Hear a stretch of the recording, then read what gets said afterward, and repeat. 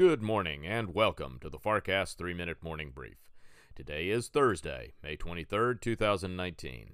From Washington, D.C., I'm Harry Jennings. U.S. markets pulled back on Wednesday with the Dow Industrials, S&P 500, and NASDAQ all losing between 3 and 0.4% in value. For the day, the Dow dropped 101 points to close at 25,776.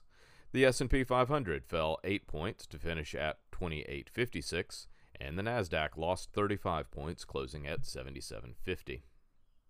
In headlines, President Trump walked out of the planned infrastructure meeting with Democratic congressional leaders and said he would not negotiate on any legislation while congressional inquiries into his business practices are ongoing. Yesterday, judges in federal court declined to block subpoenas for bank records relating to the president's loan portfolio. In international news, preliminary results from India's parliamentary election show that Narendra Modi has expanded his parliamentary majority and will return as prime minister.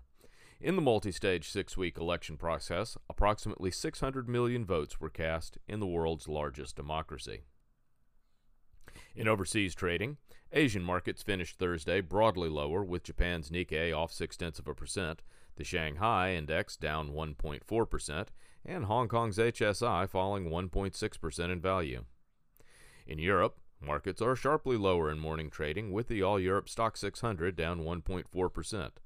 London's FTSE is likewise off 1.4%, while the German DAX and French CAC have each saved 1.7% off of their value.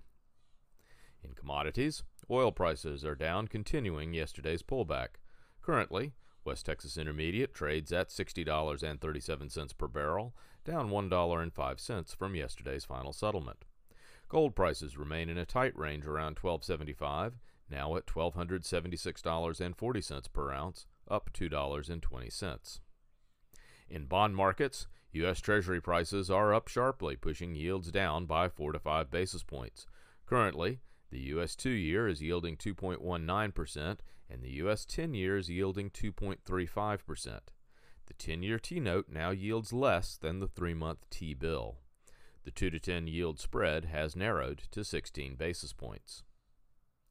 U.S. futures are pointing towards a lower opening this morning.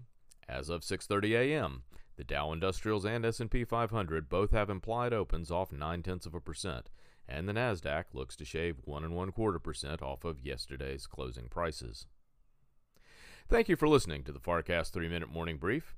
This week's FarrCast is available now on Apple Podcast and all major podcast platforms. On Tuesday night's show, Michael talked about what the investor needs to know in the current market turbulence. Dan Mahaffey discussed the legal minefield for the president, and Michael welcomed special guest James Pethokoukis of the American Enterprise Institute. It's the FarrCast. Wall Street, Washington, and the world. From Washington, D.C., and for the FarrCast, I'm Harry Jennings. From all of us at Farr Miller in Washington, have a productive day.